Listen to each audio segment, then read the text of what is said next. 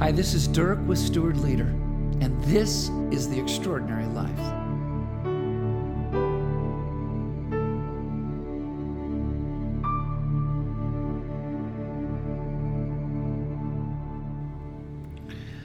I was living on the third floor of an apartment complex in Marion, Indiana. It was a lazy Sunday afternoon when all of a sudden the whole building began to shake. We were experiencing an earthquake in Marion, Indiana. From down the hall, you could hear people yelling, and honestly, it seemed that everyone had the same idea at the same time. Why don't I poke my head out the door into the hallway and see if anyone else felt the building shake? What was that? My next door neighbor asked. Can we even have earthquakes in Indiana? A young father asked. Are there tectonic plates under us too? Asked an older gentleman as he walked down the hall in his bathrobe. It was hilarious. The building didn't crumble, but man, oh man, did that little tremor shake up our worlds. It's a lot like that right now as I write.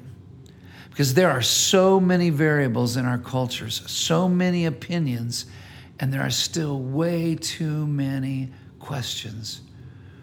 We have protests, riots in the streets, looting, vandalism, destruction of property that are bringing more and more variables, more questions, more fear, and more uncertainty. We are facing more than a tremor. Historically, the people of God have been in these kinds of situations, and many times they've been in much, much worse. Jesus speaks to a crowd about what to hear and see and to hold on to during challenging times. Jesus says this, "Therefore, anyone who hears these words of mine and puts them into a practice is like a man who built his house on the rock. The rain came down, the streams rose, the winds blew and beat against that house, but it did not fall because it had its foundation on the rock. But everyone who hears these words of mine and does not put them into practice is like the foolish man who built his house on the sand. The rain came down, the streams rose, and the winds blew and beat against that house, and it fell with a great crash." When Jesus had finished saying these things, the crowds were amazed at his teaching because he taught as one who had authority and not as their teachers of the law. Now, Jesus does not promise his listeners or us a storm-free, earthquake-free life. In fact, it seems like he is saying the storms are going to be a part of your life. The ground beneath your feet will be shaken at times. But the question will be, to whom and to what will our lives be rooted and built upon? To whom and to what will our lives be anchored? There are lots of options, aren't there? So what do Jesus' words mean for us today? Here are some thoughts and some questions for folks like us on the journey in shaky times. Number one, assess. What emotions rise in you as you look at the current storms we face? Number two, ask. What experiences in your life have been the earth shakers for you? Number three, evaluate. What storms have you faced that at the time you didn't know if you would even get through them? In those times, what did you learn about you? And in those times, what did you learn about God? Number four, choose.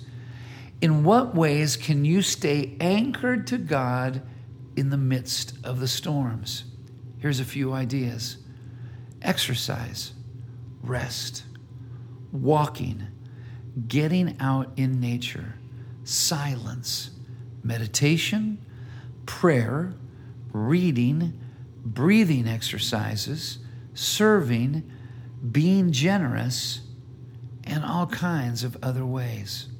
Number 5, thank God. Take a few moments to thank God for the storms that He has carried you through. And number 6, share.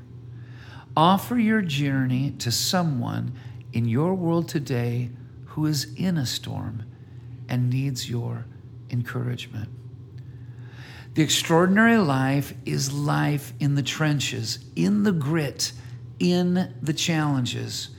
When the earth shakes, when the storms come, we find the God who is love, power, grace, and wisdom. Can we get shaken? Absolutely, we can get shaken. But in those times, we find the God who is our rock, our mighty fortress, and the safe and secure refuge. We find our God who is the streams of healing water. We find our God who is the fresh breeze of new life and restoration. This is the great adventure.